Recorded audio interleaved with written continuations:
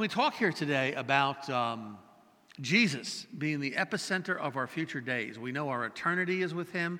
We serve him in eternity, something our finite minds cannot comprehend what that means.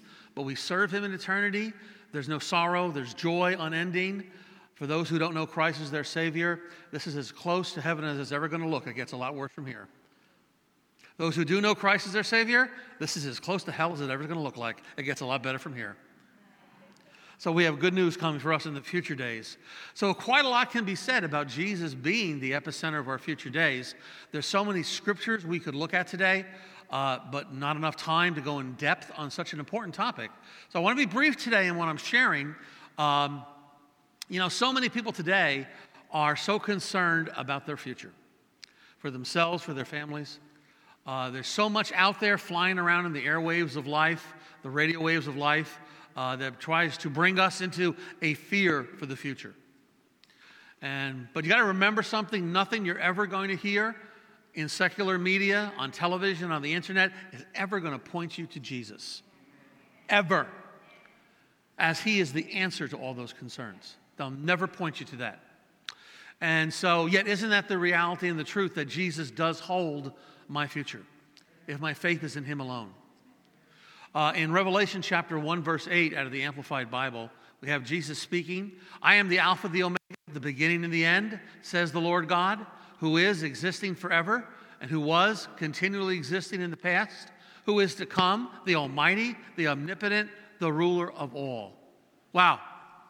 Here we have in the book of Revelation, Jesus revealing himself as the Christ in eternity, as he is.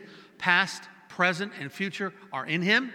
All future is found in him, whether we're in the physical body or not. Our finite minds can't comprehend that. Past, present, and future are happening simultaneously in the mind of God. And you'd have to be God to understand that, so we just accept it.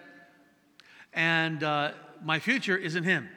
If I could trust Jesus for my past and my today, I can certainly trust him for my tomorrow. So it's faith in Jesus that guides our days ahead. He holds my days ahead. He is my tomorrow. He is all my tomorrows. He is tomorrow. We need to really embrace that. And I have a rest in him from all my works and my efforts, because he pleases the Father for me. Very important that we always remember that. I don't have to do anything to please God. Because certainly the church over the centuries has had a works mentality. If you ask people what they should do to please God, they can give you a whole list. The answer is nothing. Because when the Father looks at me, he looks at Jesus and he's satisfied. I can add nothing to it. He's pleased already because of Jesus. I just live out the way I normally am supposed to live in his grace. He's pleasing to the Father for me. That's good news. I can't work hard enough, right? I can't give enough money. I can't lead enough to Christ. We're impressed with that stuff. He's not. He is pleased just because of Jesus. That means he's on my rest. We learned that in the book of Hebrews. He's my rest from all my works and efforts that could never have pleased the Father. That's good news. You can breathe. Oh, thank you, Jesus. Thank you, Jesus. I just live out your goodness, right? If you're a little orphan kid in a poor area and some wealthy family adopts you, you can rest. Poverty is a thing of the past, right? Because of Jesus, a distance from the Father God is a thing of the past. I'm now welcomed. It's good news. So when we say Jesus is the epicenter of our future, do we really believe this? Perhaps how we make our future plans reveals what we really believe. Now, I'm not talking to the folks here today, but too many people I've met over the years treat God like a good luck charm. I'll make my own decisions, cross my fingers, and hope God will bless it. I think many people out there make their own future plans without consulting the Lord first. And so in the reality, they're the center of their own futures. But what happens? Doesn't that often just lead to frustration? And then when they find frustration, what do? They blame God. He deserted me. He wasn't there for me. He let me down. He wasn't in your future in the first place. You didn't want him. You want yourself. No, no way. In fact, here in Toms River, if those who are listening on the internet don't know where we are, in Toms River, New Jersey, there's a motto on the township flag. It was put there by a Christian. And it says in Latin, homo cogitut Deus indicat, which means in English, man plans, God decides. How about that? Isn't that true? Man plans, but God decides. And we should always be remembered not to forget that. Father God has the final word. Yes, Father knows best. Those who are old enough to remember. And if you're not, I don't care. So anyway, the book of James. We get a great insight in James chapter 1, verse 15, where he writes, instead you ought to say, if the Lord wills, we will live and do this or that. Being in the Lord's will is what matters. That is the most asked question in the history of Christianity, no matter what century, what church or denomination. What is God's will for my life? Did you realize that? That is the most asked question in the history of Christianity and is to this very day. What is God's will for my life? When we read the Word of God, we find His general will for our life that we walk in. And as we apply that, He gives us more light on a very personal level. So my point is that we should always have plans found in Him, in His will and subject to His will. That's what James tells us. Planning in His will is what matters for our future. That we have Jesus always at the center of those plans. And so today, I want to just briefly share to you by mentioning 3 scriptures that we need to be reminded of ourselves. We need to keep this in mind whenever the attacks come with concerns and fears that the world would have us live in and put us into bondage towards, that we remind ourselves of these first. Because the enemy out there, the evil one, has a will for your life to make you his slave, to put you in bondage to fear, to make you under his thumb, what Jesus has redeemed you from. The enemy has been crushed by the Lord Jesus Christ at Calvary. He is defeated. And we are the only ones that give him entrance into our lives. He has a plan for your life. Reject it. He wants to put you into a bondage with fear and lies. Reject it. So it's very important that we not follow his plans for our days. So first scripture I want to pass on to you, a lot of you already know this. This is in Jeremiah chapter 29, verse 11. Excuse me.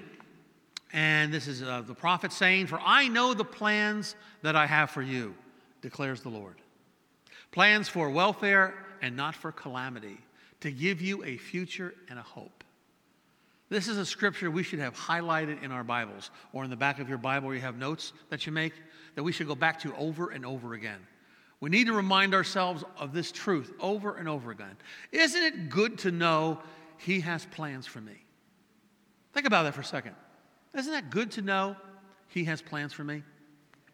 A lot of folks in the natural have had good fathers and mothers that had plans for their children, and their lives have prospered because they listened to mom and dad.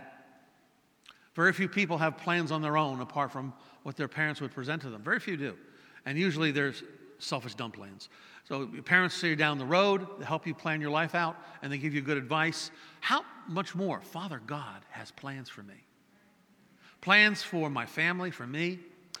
The point is, I want his plans, not my plans. I want to pray about this. We need to pray and seek him and discover the plans that he has for you and me. We're all still on a discovery journey. We don't really have it in full. I mean, the new that comes ahead to us, there's new plans. This has been a very bizarre, strange year. There's new plans. Father God always has plans for us. New plan. We need to discover what they are. And as I discover his plans, I should embrace them then as vision for my life. And if I embrace them for vision for my life, I stop making career decisions and I start making vision decisions. Hey, some people here really need to hear this.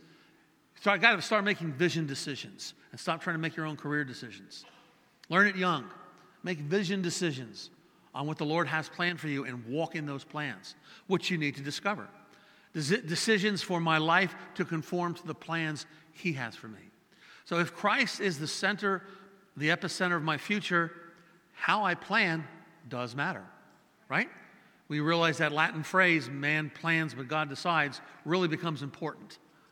I don't want, my plans for the future. Even if you're retiring and you're a senior citizen, you still want his plans. Your plans are still subject to this world, and you don't want them. You want his plans. We need to accept his plans that they will succeed. And that my plans apart from him will only produce my own selfishness and my own troubles. Hope you're getting that. How about if you put your right hand up? I know you all took showers. Put your right hand up. Say this after me. Father God, I embrace your plans for my life. I'll do it again. Father God, I embrace your plans for my life. Amen. Okay, second scripture I want to share regarding our future and Jesus at the center of it comes from Isaiah 33, verse 6. Let's go to verse 5. The Lord is exalted and he dwells on high, and he has filled Zion with justice and righteousness.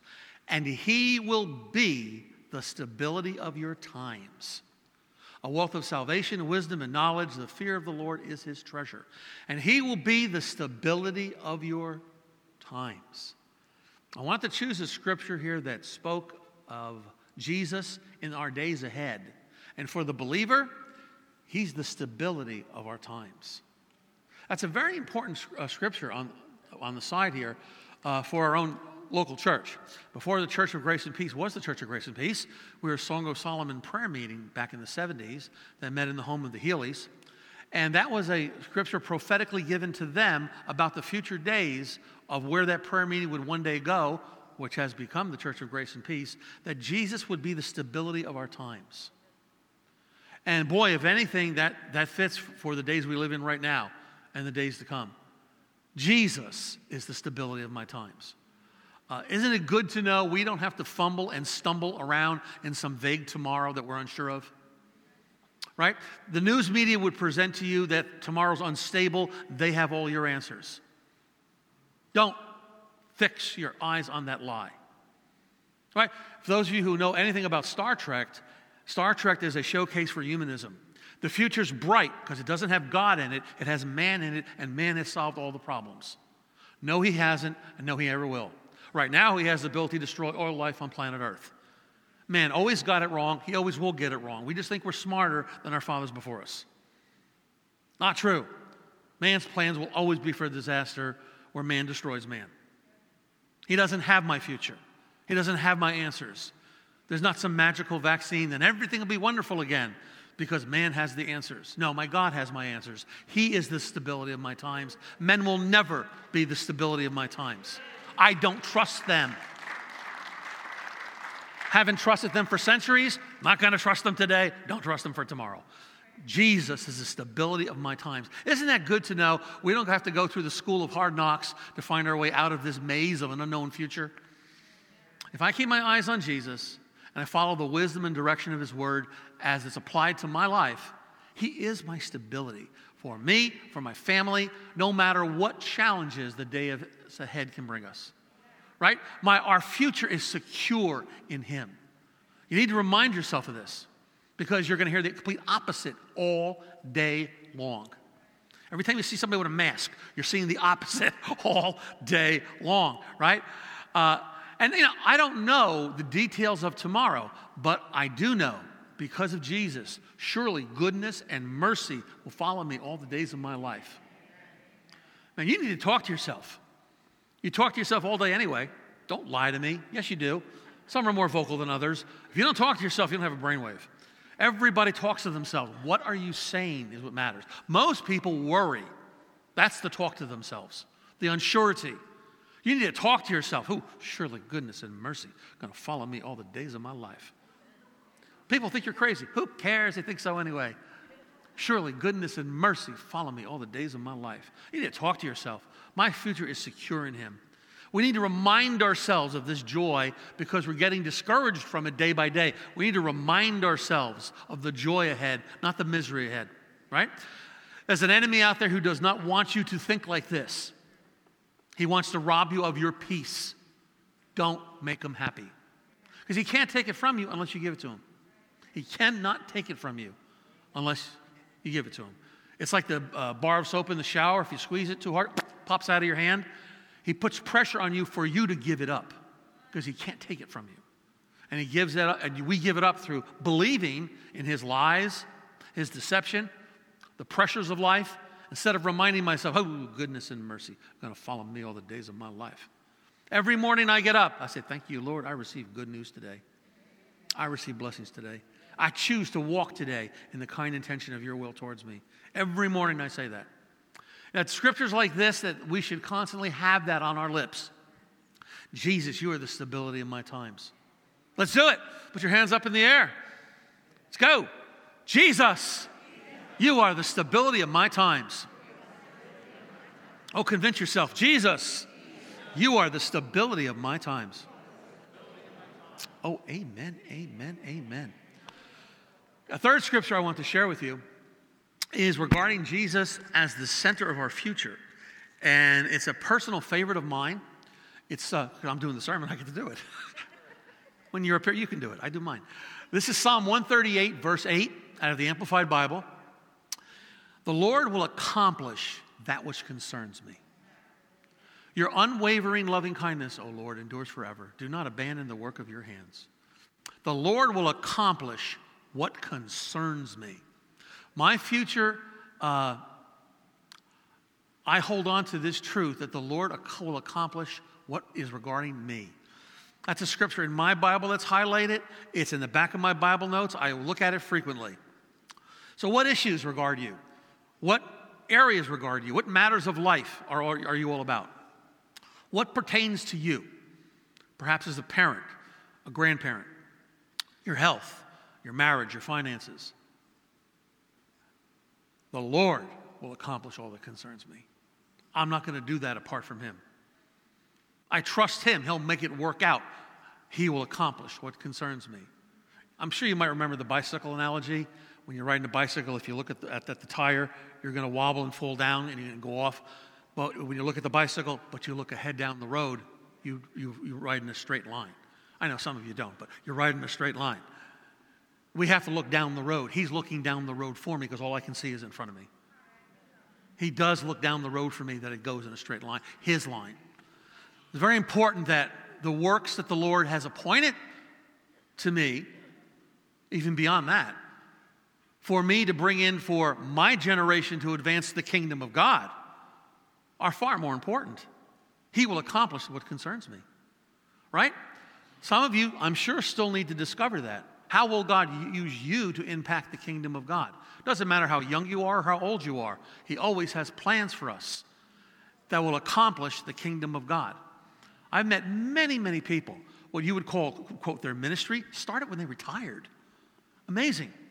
I mean, that's when their life almost began. I know this one brother in the Lord, he just could never, I don't know how to put it in words, make it as a preacher. He never could quite make it. So he was a biology teacher all his life in high school. High school. But him and his wife used to do children's camps every summer. Anyway, he retired from being a biology teacher, but it had been known that he taught on prayer. He became an international demand for the rest of his life, traveling the world teaching on intercessory prayer. He used to have to take naps in between teachings. He was too old. And he lived well into his 80s teaching on prayer, and that was his most fruitful years in the kingdom of God. Amazing. Amazing. That's the way it is. There's always new plans the Lord has for us. And he will accomplish what concerns us. So may the Lord accomplish all that concerns me, all that pertains to me, all that's about me. Lord, accomplish it in the glory of my days here. Come on, put that hand up here. Let's just say that. Lord Jesus, accomplish all that concerns me. Do it again. Lord Jesus, accomplish all that concerns me. As we're moving on here, due to time here, I'd like to move to communion. You can fumble around with this very clever thing here, that you do not spill juice on yourself, or you have to explain yourself to your wife who will not understand. And that has happened to me. So you do it very carefully. Open it up. Don't spill. It worked.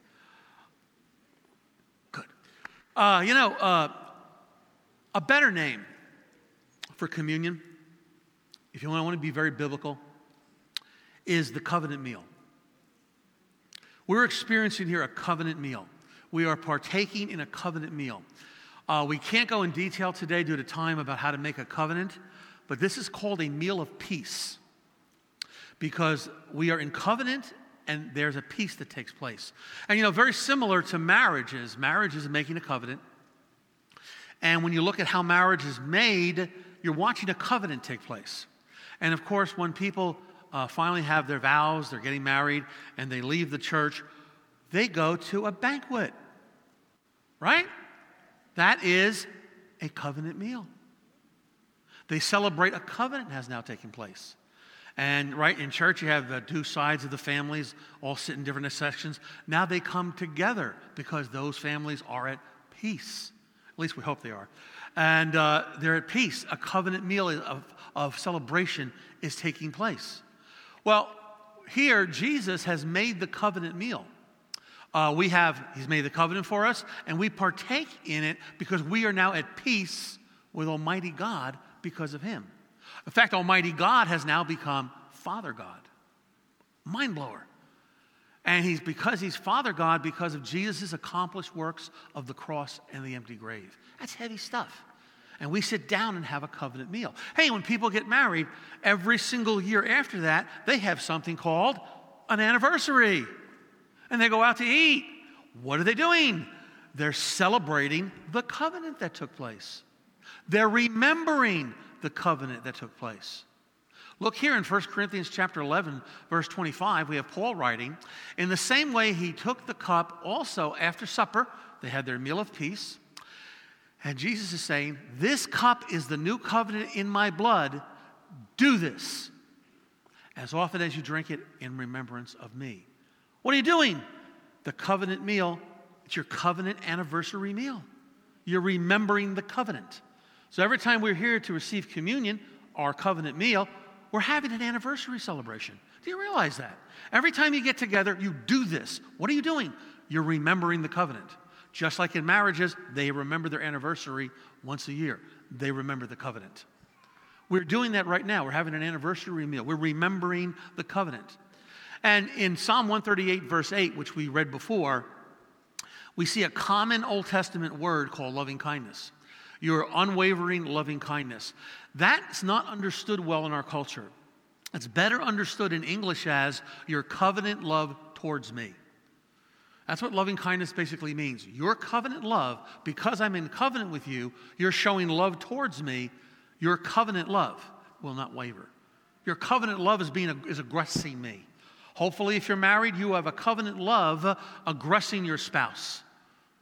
You're faithful to them. One of the biggest things you could ever ask of your spouse is, be faithful to me. Be loyal to me. And we should be loyal to death. That's a covenant loyalty. That's what covenants are about. Jesus was loyal to death for me and for you and had victory over it for me and for you. So as we take the bread today and the cup, we do this. We remember. It's our anniversary covenant meal. We remember that we're under a covenant of a love relationship with Jesus. And I use the word under because there's a protection. I'm under it. There's a protection and a shelter for me, especially in the days ahead, because we're talking about Jesus, the epicenter of our future. I'm under a protection in the days ahead. That's why people pray Psalm 91, no plague shall come near my dwelling. That's right. That's a covenant prayer. So Jesus is now my covenant partner. So therefore, my days ahead are secure in Him. My future is Jesus. Why would I ever doubt that my future would not be?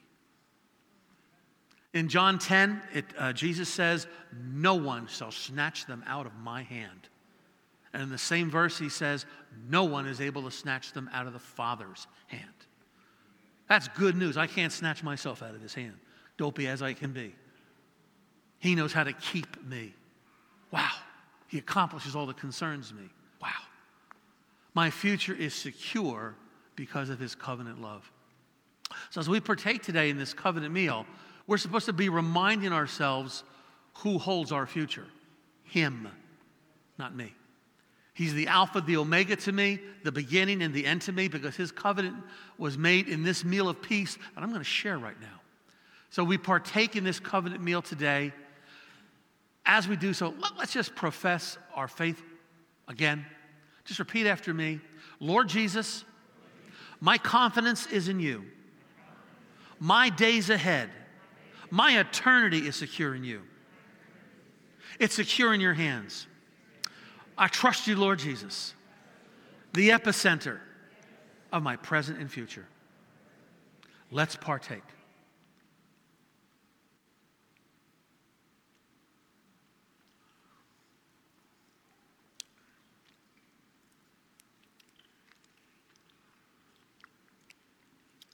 Thank you, Lord Jesus.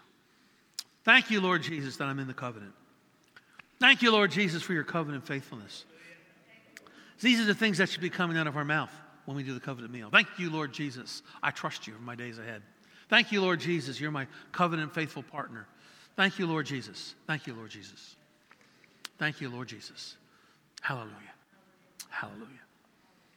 Let's close in prayer here. Father God, we thank you, Lord, that we're in covenant. Because of Jesus, we're in covenant.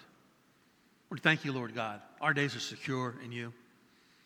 Tomorrow looks real, real good because of you. Thank you, Jesus.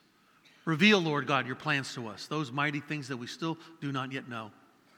Reveal to us, Lord God, how you would use us in our generation to be your representatives. We receive it, Lord. We respond to your plans, Father, in our hearts with a yes. And we thank you, Lord God. There is excitement in the days ahead because they're your days. And we thank you for this in Jesus' name. Amen.